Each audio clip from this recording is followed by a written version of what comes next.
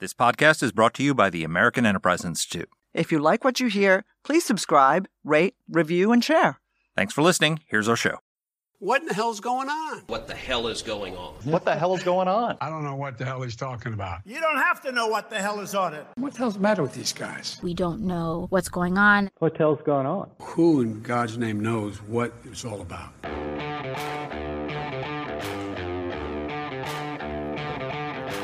Hi, I'm Danielle Pletka.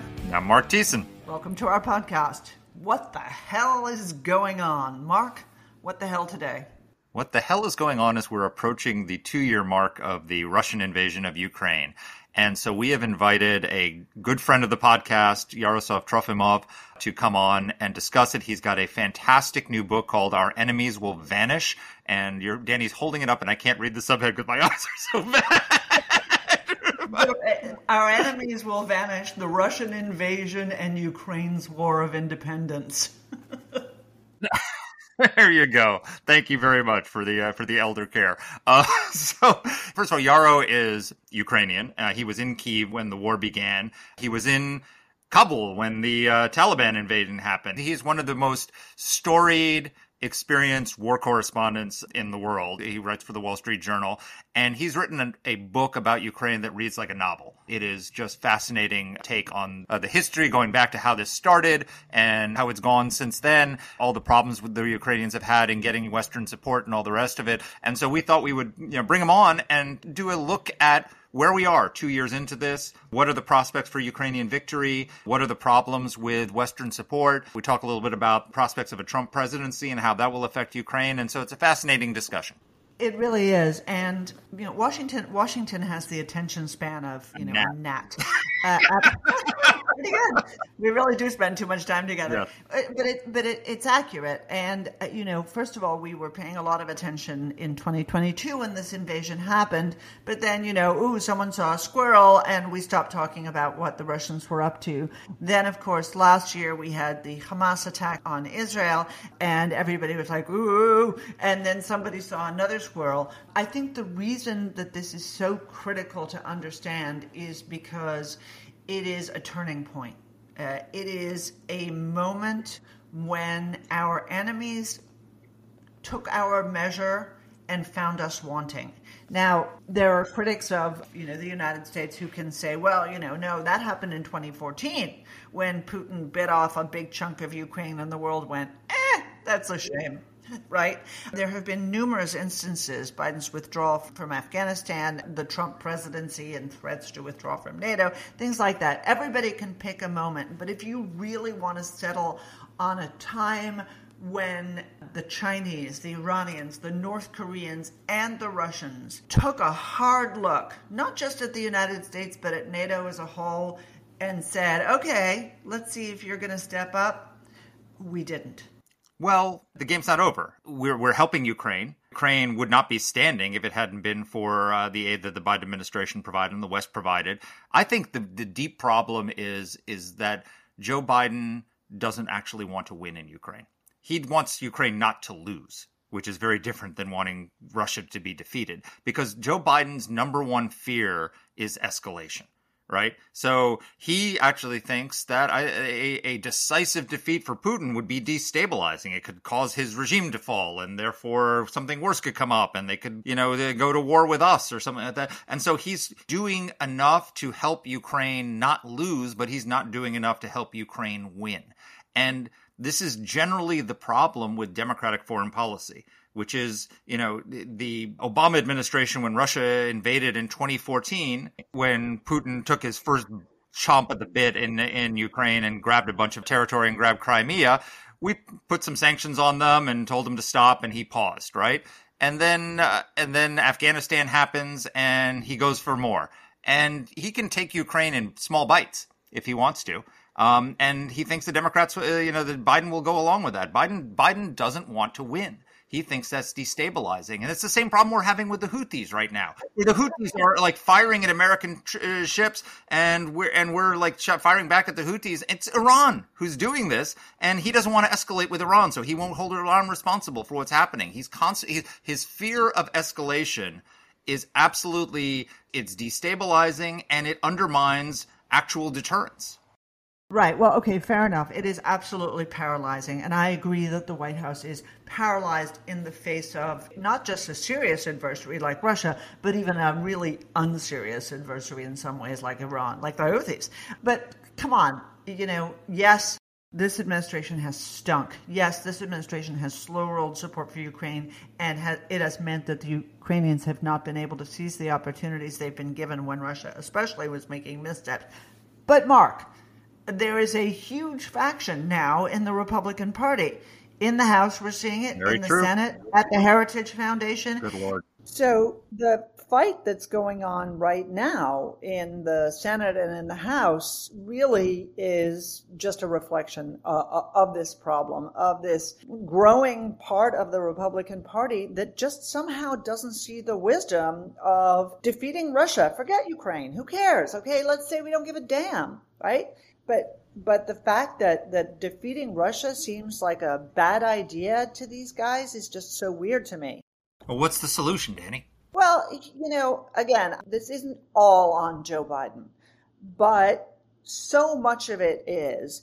It was really interesting to me that in the wake of difficulties in the House and the Senate, the White House saw this not as an opportunity to show leadership, to go to the speaker, to talk to him, to figure out how to cobble together a coalition to support aid to Ukraine, to Israel, to Taiwan, with maybe some border provisions. No, they saw it as a political opportunity to underscore how the Republicans suck. And I'm like, how is that helping Ukraine? Yeah, no, the president goes out and says, the MAGA Republicans don't want to support Ukraine. Are you loyal to America or are you loyal to Donald Trump, GOP? And it's just like, really, if you're the president of the United States who actually cares about Ukraine, that's your response? You should shut the hell up, sit down, invite the speaker to the White House, to the Oval Office, and hammer something out and quietly to get the thing done. Not use it as a political opportunity in a political campaign. And, the reality is that the reason why Ukraine is in the situation it is in right now, where we just saw over the weekend, the Russians are now the Russians had not taken an inch of territory in 2023. Now they've taken over their first city. They're on an advance on 5 axes across the border in Ukraine, and they're starting to take territory again. Why the hell is that? Well, as Yarrow points out, it's because we didn't give them all the weapons they needed in 2022 when the Russians were on their heels. And now all of a sudden Biden is thinking about giving them long-range ATACMS, the report give them the friggin' long-range ATACMS. Give them all the weapons they're asking for. And we shouldn't be in a situation where they're now suddenly, because Congress hasn't acted, they're rationing artillery. We should have given them everything that they needed a year ago. You've got one party where you've got a faction that doesn't want to help Ukraine, and another party that claims to be the support of Ukraine but doesn't give the weapons they need and puts them in a stalemate because Joe Biden doesn't want to win. He thinks that he wants to stop Ukraine from losing. He doesn't want to destabilize Putin. He's afraid. There was just a report today that he's worried that if they push Putin too far this year, then there's a 50% chance that he'll use a tactical nuke. No, he's not going to use a tactical nuke. He has no interest in using a tactical nuke. There's so many reasons why he wouldn't use a tactical nuke. His military might not carry out the order. It would blow back into Russia. It would not help him gain any territory. It's like these people are self-deterring. Look, Mark, you are exactly right. But I will say something additional. And again, I don't, because you and I have discussed this on previous podcasts, what I think about, the president and the fact that he's really faltering.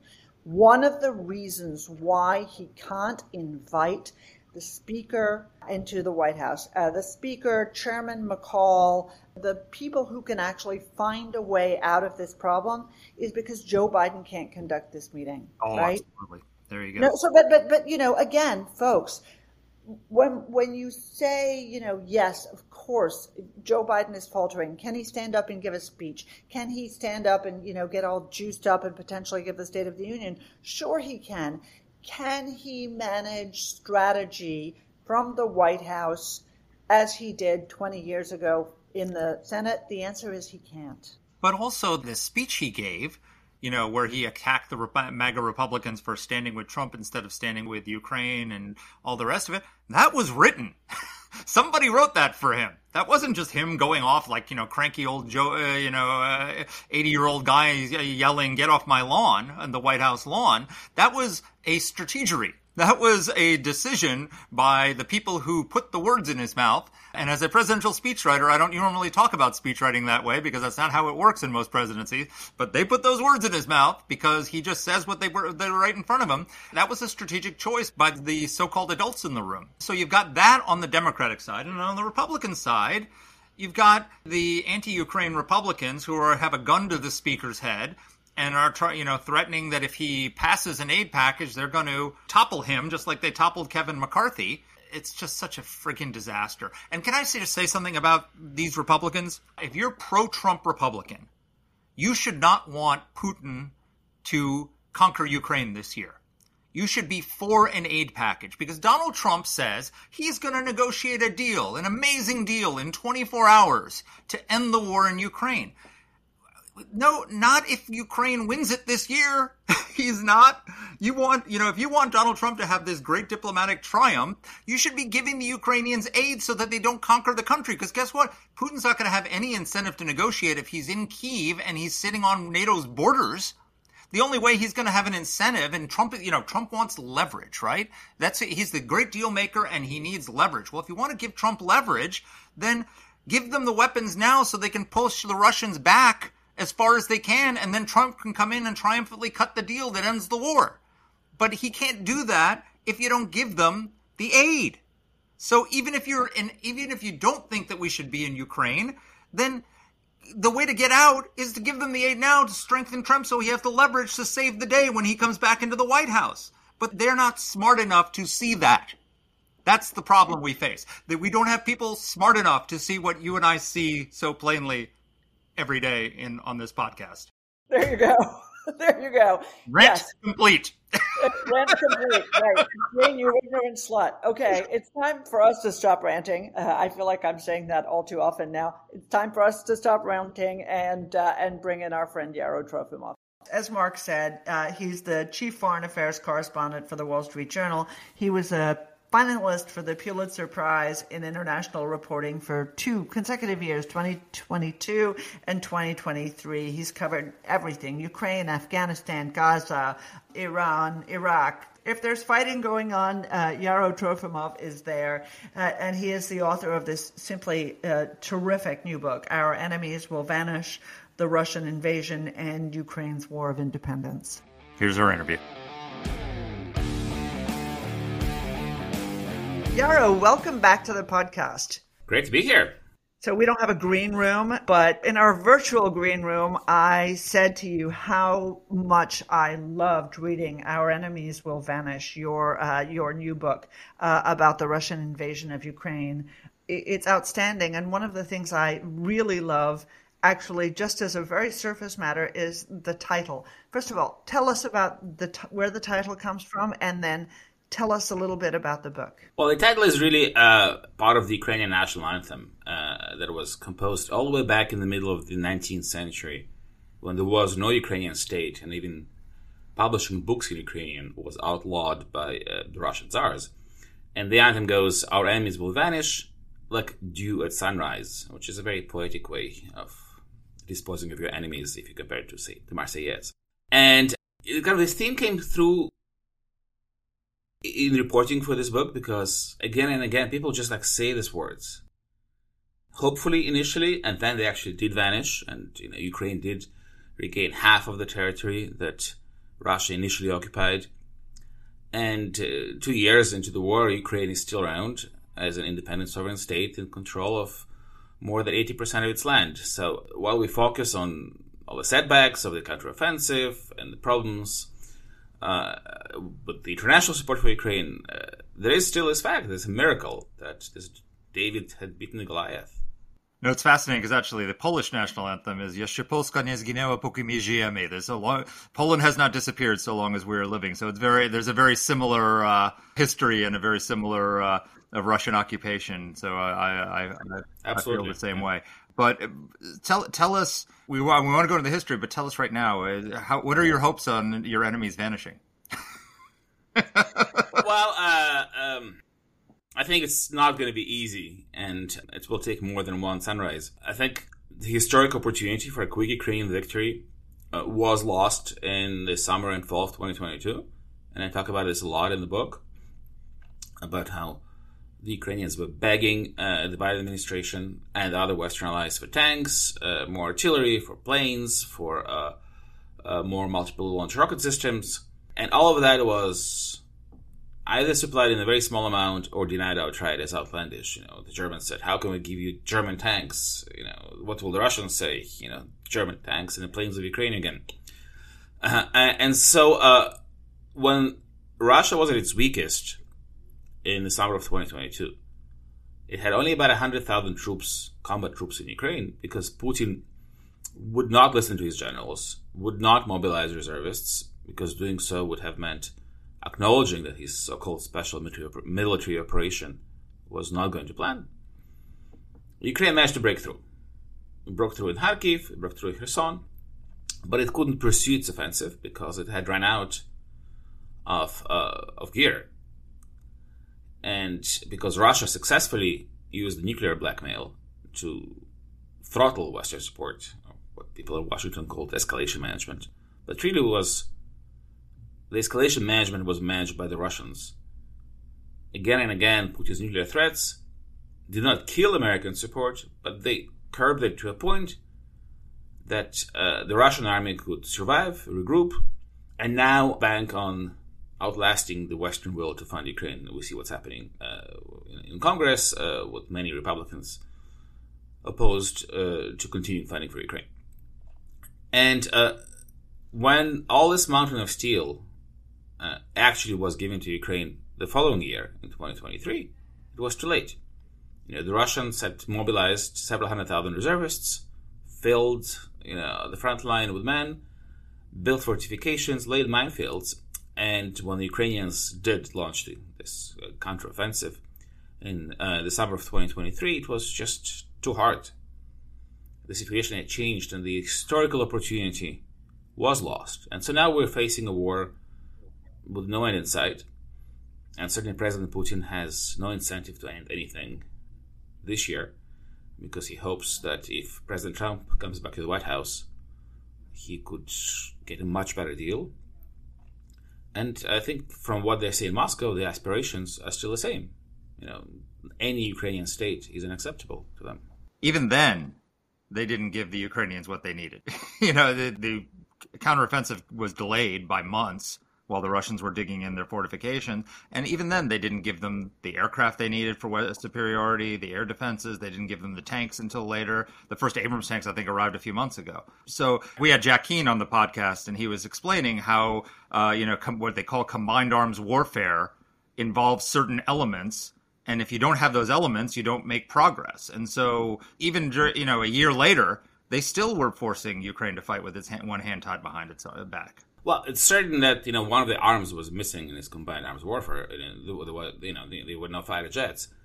But if you look at what was given in 2023, if that had arrived in Ukraine a year earlier, yes, it would have helped a great deal and could have possibly allowed the Ukrainians to break all the way through to the Azov and Black Seas. So one of the things that I particularly like about this, and this, so much of this book for me feels like an indictment of the Biden administration. And part of that is, of course, because I'm in Washington. But part of it is because actually there are a lot of us who want to see a Ukrainian victory. And not, by the way, just for Ukraine, but for our interests, because we have a shared enemy in Moscow. But one of the things I particularly like is that you have this, for good or ill, this war background. You were in Afghanistan for a long time. You were in Iraq. And one of the things that troubles me the most is that when I look at the Biden administration, the predilection is to blame the victim for what's happened. In other words, if only you had fought better during the summer offensive, then maybe this wouldn't have been. And you saw all of the newspaper articles that came out last year with the Pentagon backgrounding reporters that, in fact, it was just Ukraine that sucks, not we that had disappointed them. First of all, what is the perspective in Kyiv? Yes, of course, we know what Zelensky thinks. We know his deep disappointment. But what do average Ukrainians think? Do they think, wow, maybe it's time for us to give up? Or are they just in it to win it no matter what? I think you're right about the blame game, and it's quite unseemly that there's a lot of people in Washington trying to shift the blame onto Ukrainians. And let's face it, the Ukrainians are not perfect, and there were tactical mistakes made. And the Ukrainian military, facing a much more powerful foe, did not always, act to the best practice. And also because, there are objective issues. It's running out of manpower. They didn't have time to train all these new troops because so many of the professional soldiers have been killed in 2 years of war. But also, it's very easy if you sit in Washington and be an armchair general. But nobody who is in charge of the U.S. military now has ever seen combat against a near-peer enemy of the kind that the Ukrainian army has been fighting for nearly 2 years. And so a lot of the recipes didn't work because they're just not actually working in the field. Now, going back to sentiment in Ukraine, there's this magical thinking that, if we just pressure the Ukrainians, if we just deprive them of weapons, they will settle this war at the negotiating table and give up their ambitions. But the thing is that there is no one else on the other side of this table. What Russia wants is all of Ukraine. I mean, Putin just a few weeks ago said Odessa is a Russian city. President Medvedev, Putin's predecessor, who's still the head of the ruling party in Russia, said in January, any Ukrainian state, no matter how friendly to Russia, is a mortal enemy to any Ukrainian. And the Ukrainians have a choice: die or become Russians. He was the moderate. He was supposed to be the moderate that we were going to bring into the West. Exactly. He was the one who was touring the U.S. and taking selfies with Steve Jobs. Yeah. One of the things that I wanted to mention, because I think our listeners will enjoy it, is that you, in the beginning, actually quote a number of Western and Russian icons on the question of Ukraine.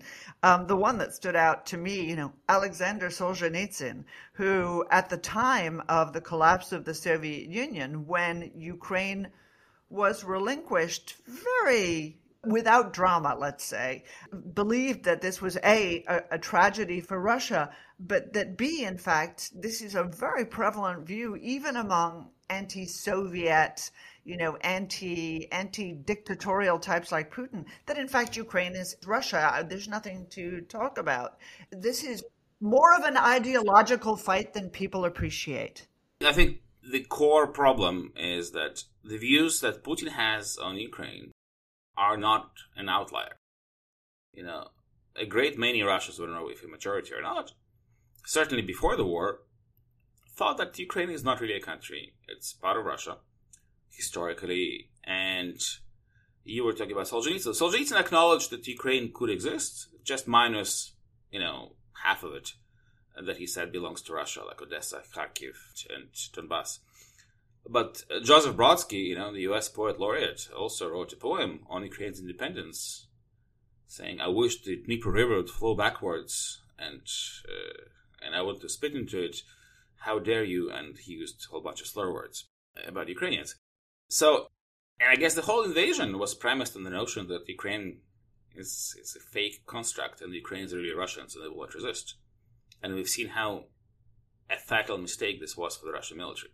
Also, it's interesting, one of the heroes in the West is Navalny. Even from prison, he made some statement where he said, I can't remember what the number of districts was, but he said the opposition has to campaign and win in every Russian district, and the districts included all of Ukraine. Well, Navalny famously said when Crimea was annexed that, Crimea is not a sandwich, you cannot give it back. Were you born in Kyiv? I can't quite remember. Yes, I was. Yes, very much so. You were born in Kyiv. You talk about, where your grandmother was born as well. I think that everybody underestimated the Ukrainian national character and the Ukrainian national feeling. You spend a lot of time detailing your conversations with Ukrainians, and obviously the war as well, but your conversations with Ukrainians. And, obviously we know now that we underestimated the both Ukrainian patriotism, I think we can call it that, and Ukrainian determination. Somebody who's from Ukraine knew that was the case in the beginning. But 2 years in, there's a lot of pressure, still sub rosa, from both Washington, but also Berlin, a European capital, for some sort of peace talks. What do you think the sentiment in Ukraine would be towards some sort of negotiated peace?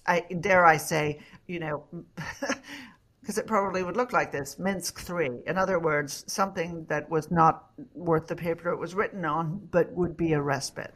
Another Budapest memorandum. Yeah, exactly.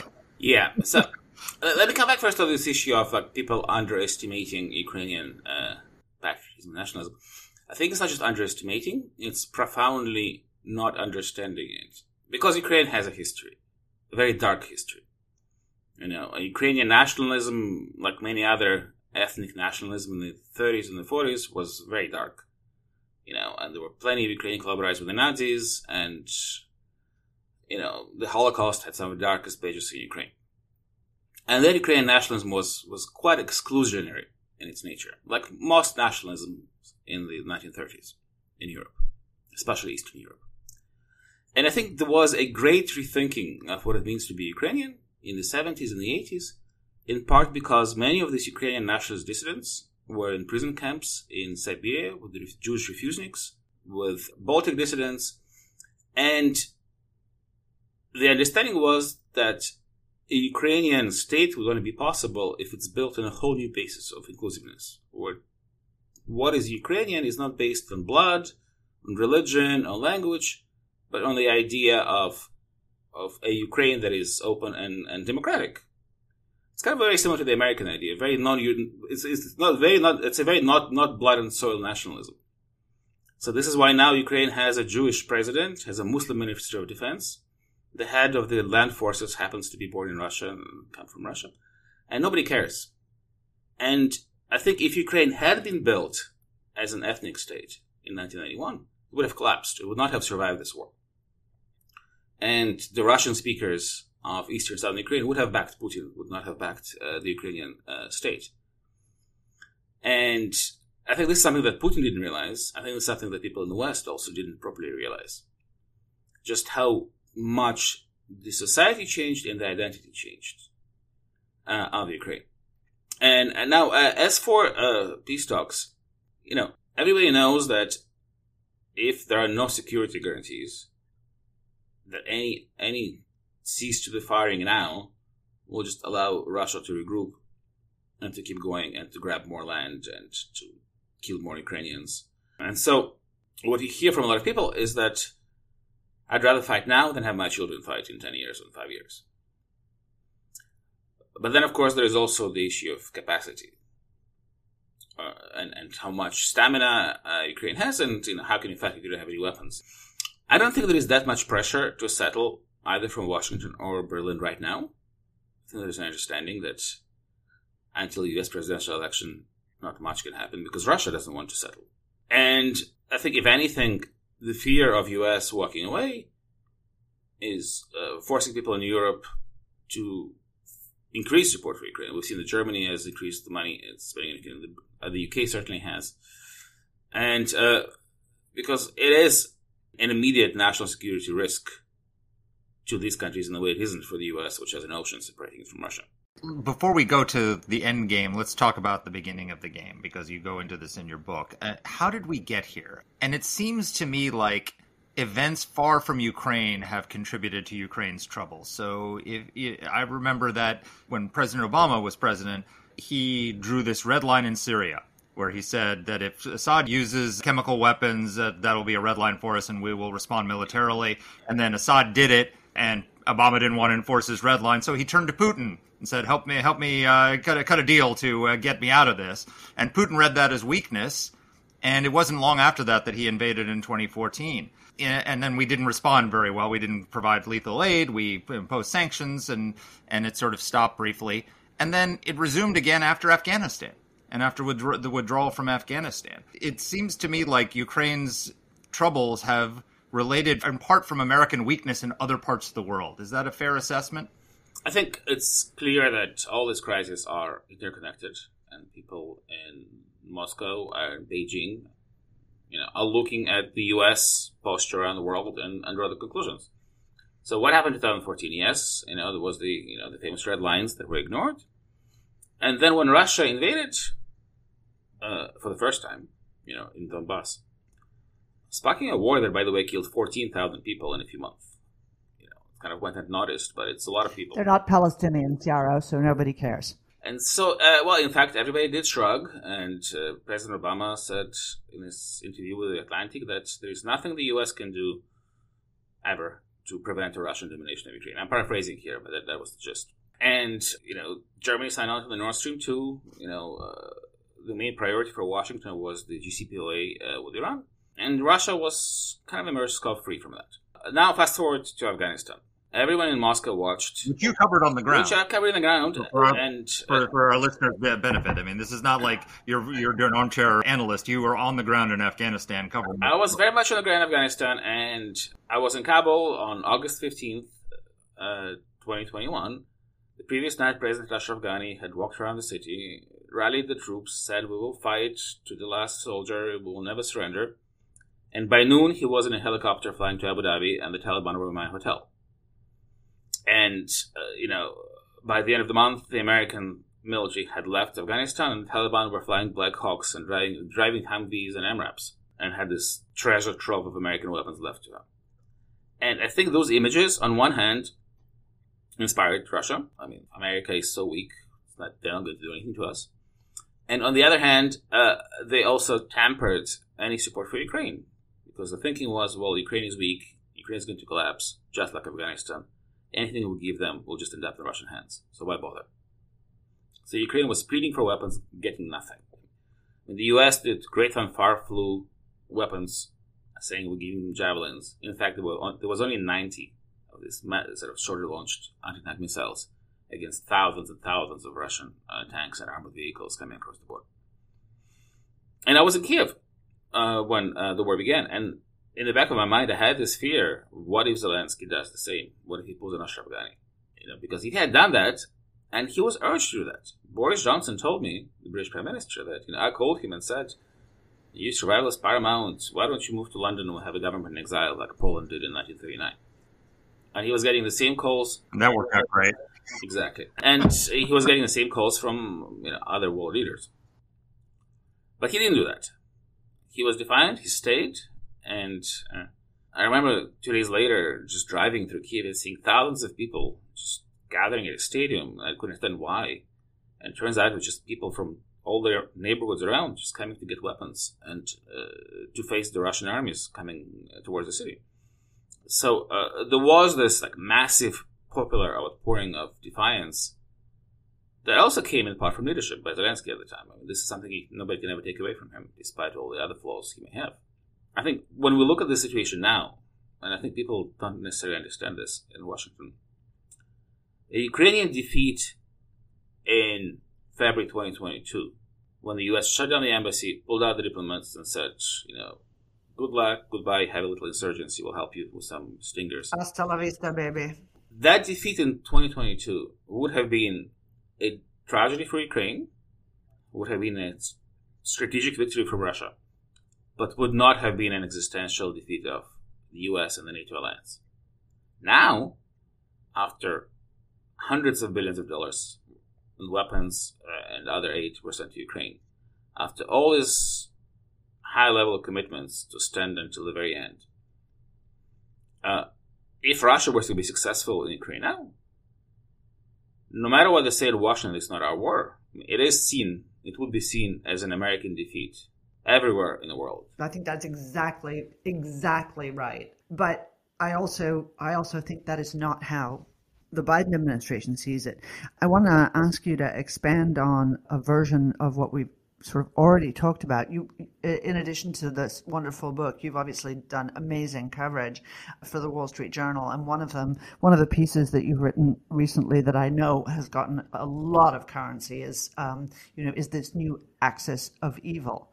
But this is really an outgrowth of, in many ways, Ukraine. I mean, we could say Ukraine is an outgrowth of what happened in Afghanistan. I do have a very Washington-centric view, and I wonder if you see things the same way.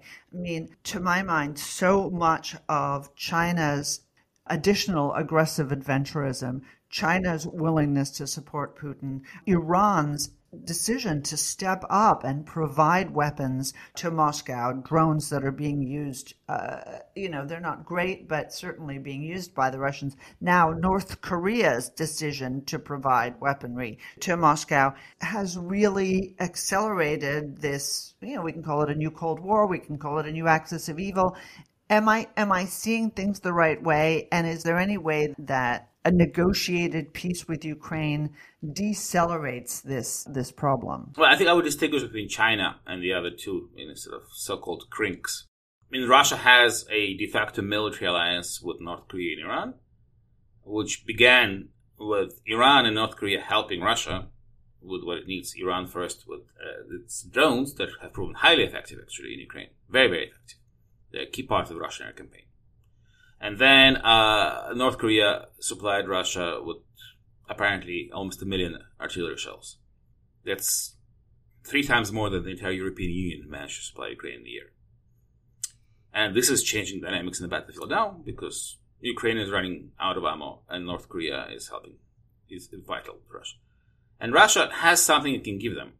And it is giving them advanced technologies that could really change the balance of power in other areas of vital importance to the U.S., in the Middle East and in East Asia, to the detriment of Japan, South Korea, and America's allies in the Gulf, and Israel. And so China, unlike North Korea, Iran, and Russia, has an economy, a global economy, so it's very careful with the overt military aid it provides, and is also watching the Russian misadventures in Ukraine, and I think it had some chilling effect to an extent on its plans for Taiwan. Not in the sense that we're not going to do it, in the sense we have to prepare better. And we need more time, maybe. And we should not repeat the Russian mistakes. Now, a negotiated settlement in Ukraine that lifts sanctions on Russia and that allows it to prepare for another round, I don't see why it would stop it from continuing cooperation with all those countries. We'll just pocket the gains and keep going. And leaving alone the fact that it's not actually interested in any solution right now, because if you look at it from the Russian legal standpoint, Russia annexed 4 Ukrainian regions, none of which it controls fully. 2 capitals of these regions are currently under Russian law, occupied by Ukraine, quote unquote. There is no way Russia can settle on the current front line without it being seen as a strategic defeat for Putin, because it would leave sovereign Russian territory, quote unquote, under foreign occupation. So any solution, any sort of diplomacy is impossible unless there is a big shift in the battlefield for either side. The other thing, so let's assume, just for sake of argument, that the U.S. election comes, Donald Trump is elected president.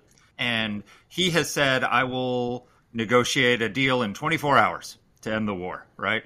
And he actually, interestingly enough, I think Zelensky's handling of the phone call probably saved Ukraine in a lot of ways, because Trump actually publicly has said he likes Zelensky, that Zelensky could have thrown him under the bus and he didn't. He's a good guy and he likes him.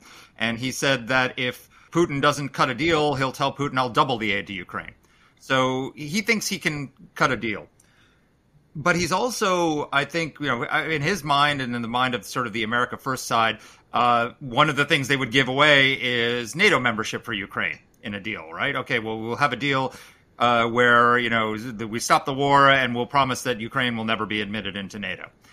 But if they're not admitted into NATO, then that just is a pause in the war, right? If Zelensky tried to say, okay, I have a divided country, I need the only way I can accept the lines for temporarily is to bring the rest of my country into NATO and have that Article 5 guarantee for West Germany or in this case, Western Ukraine.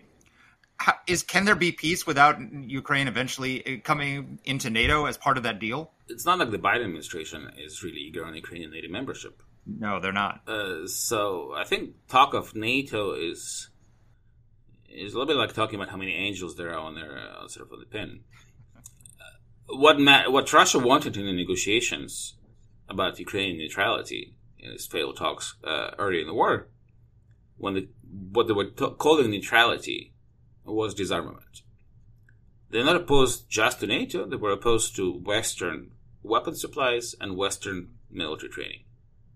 And obviously without Western weapon supplies, there would be no other weapon supplies, because Russia would not sell weapons to Ukraine. And so I think this is a distinction people are not noticing. It's a crucial one. Neutrality as disarmament is something Ukraine will never accept, just because it's death. Now, if Ukraine is allowed to develop its military and it's allowed to keep procuring weapons, and then there's a question of Western security guarantee, and Ukraine has been asking for these guarantees, but again, so far nobody has volunteered to provide them for obvious reasons. Nobody wants to fight Russia. Well, not just that, but we haven't abided by the security guarantees we provided. I mean, Mark referred to the Budapest Memorandum, but for people who don't remember, this was for our listeners, tell us what the Budapest Memorandum was and that history, briefly. Yeah, well, I mean, the Budapest Memorandum was an agreement under which Ukraine surrendered the nuclear arsenal it had inherited from the Soviet Union. I mean, the wording of these assurances, not guarantees, was quite vague. It was signed by the US, UK, and Russia, but they all promised to respect Ukraine's territorial integrity. Obviously, Russia hasn't done that. What Ukraine is looking for now is something much more binding, but we have NATO, right? NATO has Article 5. But even in NATO, in the Baltic states and Poland, there is a great concern that should Ukraine be allowed to lose, would the US actually go to war over Estonia? Would the US actually risk nuclear confrontation over, Latvia? Many fear that Putin is convinced that it will not. And so, NATO by itself, considering the political headwinds in the US, is seen as less of a promise of security, which is why countries like Poland are spending so much money on bulking up the military and buying weapons, and so are the other countries in Russia's vicinity. And which is also why all these countries are doing so much to help Ukraine, because they have a not very unrealistic fear that if Ukraine falls, they will be next. I don't think that is unrealistic. No, I mean, I think it's completely realistic to assume that we have a Chamberlain-esque period. The one perverse thing about Trump coming, as you rightly noted, is that the potential of a new Trump term, a second Trump term, has actually caused some of our NATO allies to be a little bit more serious about their commitments. I hope that they will continue to stay serious, even if Joe Biden is reelected. Exit question from me. One of the reasons why I enjoyed your book so much is because you have that depth of perspective, not simply, as a Ukrainian, but as somebody who has served in all of these conflict zones, somebody who knows Europe, somebody who knows Russia, who knows Ukraine, who knows Afghanistan, who knows Iraq. I'm not sure whether your editors are trying to kill you at the Wall Street Journal, but you could certainly make that argument. But, you've been doing this for 25 years at the Journal, a quarter of a century. Look forward. I know you don't have a crystal ball, but we are eventually going to get past this moment, both in America with our aged leadership and also, hopefully, Putin. But look forward. How does this settle out? Is there a broader war, as all of the newspapers in Europe seem to be fretting about, or does this resolve itself in a better way? I think optimism is a dangerous business in my line of work. So that's why you haven't learned optimism in serving in all of these places. No, it rarely pays off. So I think what we are seeing now is that all these conflicts are becoming increasingly interconnected. And, the war in Gaza has really helped Russia and helped China, for example. And, certainly as far as Russia is concerned, it really lessened international pressure on Russia, which can now posture and claim higher moral ground. And with this, Iran, Russia, North Korea alliance, you see the material element of it, not just the political and diplomatic, with new technologies undermining, the spread of new military technology undermining the U.S. and its allies across the world. But the big question is, what will China do?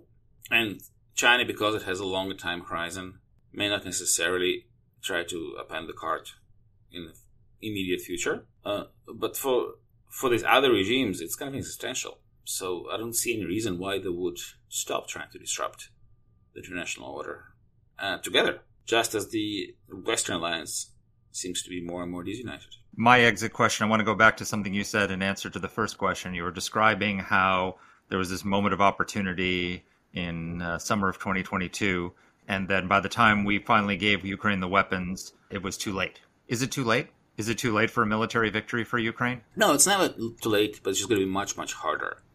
And I think a lot now will depend on the internal cohesion of Ukraine and Russia. We saw that Russia is a very brittle society with the Prigozhin putsch last year, but nobody saw coming. It came very close to really threatening the regime. We don't know what else is in store for Russia as these pressures from the sanctions and from the war continue. Hundreds of thousands of Russians died in this war.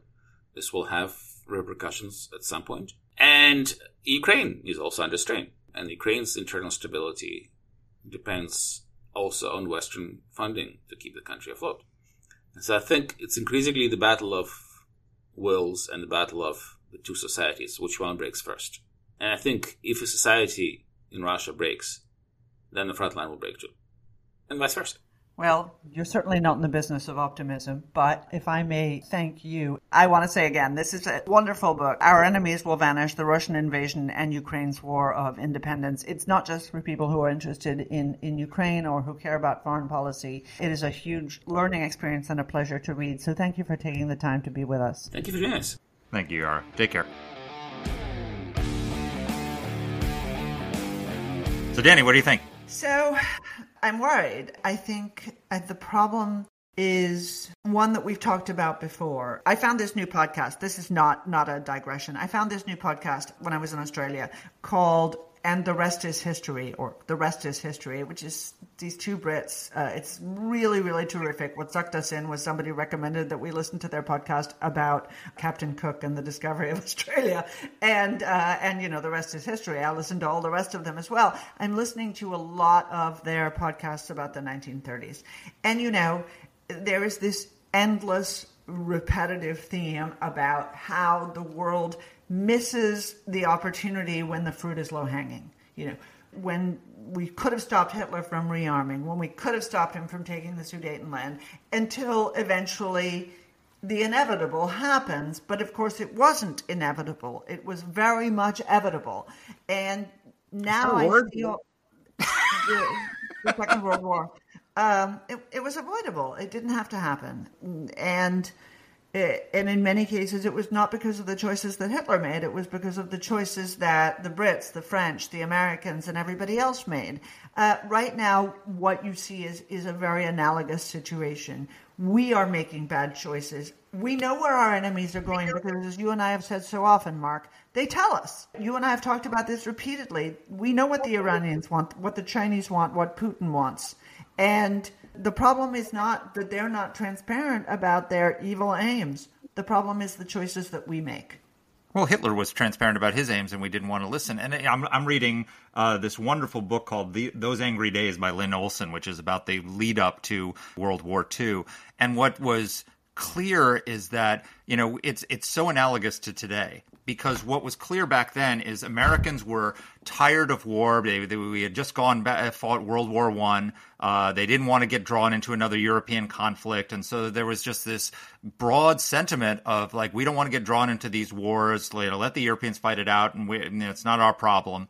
And, we didn't do the things that were necessary to prevent us from getting drawn into another war. And it seems like we're there again. There's war in Europe. There's war in the Middle East.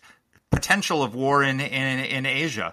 Though one of the things I found fascinating that the Yaro said was that maybe the Ukraine war has delayed China's plans on invading Taiwan. But, so we've got this moment in history where we could act decisively to deter these things and prevent us from getting around to the war. And Americans are tired of war because we just got out of Afghanistan and Iraq. It's sort of like World War I. They don't want to get involved in another war. And so we're not doing the things short of American deployments, troops, that could actually prevent the wars from happening, prevent from us getting drawn in. And we're gonna end up in World War III again because of that. It's the isolationists who end up ensuring that we do get into these wars. That's the story of history, is the guarantor of America getting drawn into wars has been isolationist sentiment. Yaro was talking about how if we had just taken the opportunity in the summer of 2022 and just given them all the weapons they needed, this could have been ended decisively a year ago. And here we are 2 years later, the counteroffensive has stalled, and we've got a stalemate. and we're still not giving them the weapons they need to decisively prevail. And that is going to have consequences in other parts of the world, just as American weakness in Syria and American weakness in Afghanistan with that catastrophic withdrawal had consequences in Ukraine. Right. We are not going to have that many more chances to play games with our enemies before we are on an inexorable path. And, I particularly love the fact that when you wrote that wonderful piece about how helping Ukraine helps us, that J.D. Vance in particular took up his spear. No, he wouldn't have a spear because that's the military-industrial complex. Simply brought out his big mouth and accused you of being in bed with defense contractors. Of course, if only we were in bed with defense contractors. AEI doesn't get very much corporate support at all. But B, this is so often the refuge of these isolationist scoundrels. They refuse to look at our enemies and want instead to criticize people who believe in American leadership and in American strength. And of course, they'll be the most enthusiastic about killing the bad guys once we're attacked. But for now, they are the enemies of freedom, and they have plenty of analogs in history. I love the way you call them the Charles Lindbergh caucus, because I think it's completely accurate. But Charles Lindbergh without the pilot's license. Right. Yes. Charles Lindbergh, who was, in many ways a courageous hero, unlike so many of these unbelievable, let me not use an epithet. But in any case, you're right. Look, we're not going to have that many chances to do the right thing. We've made bad choices so far, and the only question is when our luck runs out. Well, the irony of J.D. Vance's attack on me and saying that I'm a tool of the defense contractors is that the only reason he's a senator is because of millions of dollars from Peter Thiel, who is the founder of Palantir. So if anyone owes his job to defense contractors, it's J.D. Vance, but we digress. Right. That's right. Palantir is indeed a huge contract with the U.S. intelligence community. So that's a great company. Alex Karp is amazing, and he's now contributing to Republicans for the first time because of the rise of anti-Semitism on the left. But that's a topic for a whole nother podcast. Look, the lesson of history is two things. One, that our enemies telegraph their punches. You go back, Lenin wrote, "What is to be done?" And we ignored it, and the czars were overthrown, and the Soviet Empire was built, and it killed 100 million people. Hitler, told us that of his plans to eradicate the Jews and build an Aryan superstate, and we ignored him, and World War II happened. Osama bin Laden he issued a fatwa in 1996 telling us that he was declaring war on America, and we ignored him, and 9/11 happened. Vladimir Putin wrote a manifesto in 2021 saying that he was going to invade Ukraine and reunite it with Russia. We ignored him, and look what happened. And Xi Jinping has been absolutely clear about what he intends to do in Taiwan, and we're like sticking our heads in the sand and saying, "Oh, he'll never do it." And then the isolationists aid them by saying, "Well, we got to stay out of these wars. We got to stay out of these conflicts," and they end up guaranteeing that we do get drawn in, because in the end, when they do finally do what they promised to say, then American troops get sucked into it. So, the lesson of history is take your enemies seriously when they tell you what they're going to do, and impose consequences on them, or others will take a signal that weakness is provocative, and we will pay a price. And we all want to, if you want to avoid American troops fighting in Europe again, help Ukraine win. It's that simple. Yeah, it's as simple as that, isn't it? And that is one of the lessons of this book, because not everybody is as strong, as persistent, as courageous as the Ukrainians have been in the face of Russian aggression and Western disloyalty. Not everybody is like them. There are a lot more that are like the French in 1940 that fell in a week. So let's take advantage of the opportunity that the Ukrainians have given us to do the right thing. Amen. Good lessons for all of us. Get the book. You guys will love it. Thank you for being with us as always, and see you next week. See you next week. Let us know what topics you'd like us to cover. You can get in touch with the show by emailing us at whatthehell@aei.org. Or you can reach us on Twitter. I'm @dpletka. And I'm @Mark Thiessen. That's Mark with a C. please rate and review the podcast. If you like the show, please subscribe, share it, comment on Apple Podcasts, or wherever you're listening to this. Thanks for listening.